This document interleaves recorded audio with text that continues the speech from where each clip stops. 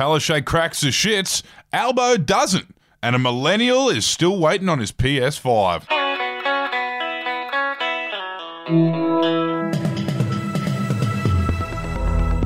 Yeah, that's what's coming up on your Daily Batuta for Thursday, the 1st of July. A new financial year has dawned on us.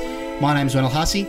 My name's Clancy Overall. Thank you for tuning in, be that on the wireless or online. Now we're going to start off with some spicy state news from here in Queensland. The headline's a direct quote from our Premier, who said, "Fuck you and fuck your bullshit National Cabinet. Give us some more fucking jabs." Yes, Anastasia Palaszczuk has run the ball up the middle and launched a brutal attack on the Prime Minister and his severe incompetence over the past few months.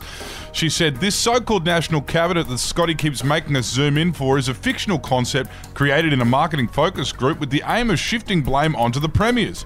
We've asked for more vaccines and he's rejected our request because the useless prick hasn't ordered enough.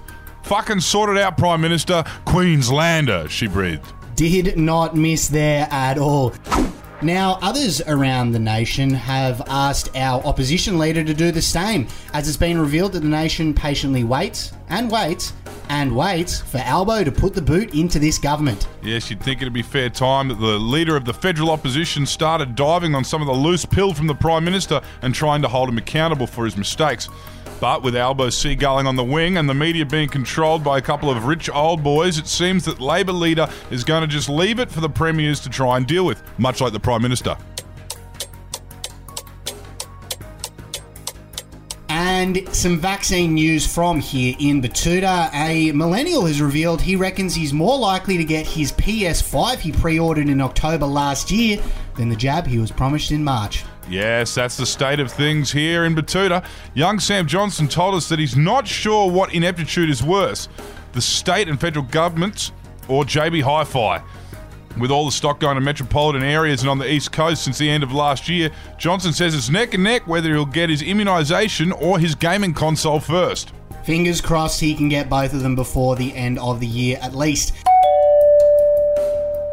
And our soundbite is from Queensland Chief Health Officer Jeanette Young, who responded to the Prime Minister's calls for under 40s to get the AstraZeneca jab by saying this. "I do not want under 40s to get AstraZeneca. We've seen up to 49 deaths in the UK from that syndrome. I don't want an 18-year-old in Queensland dying from a clotting illness." Did not mince her words there, and it looks like she's been shortlisted for the role of Queensland Governor. So I feel like this fierce criticism of the Prime Minister is only going to continue as she climbs the ranks in the political class. Let's hope she can just hang in there with this medical role until we're out of this latest outbreak. Anyway, that's all we've got for you today. Have a good one, and we'll talk to you soon. Hooroo!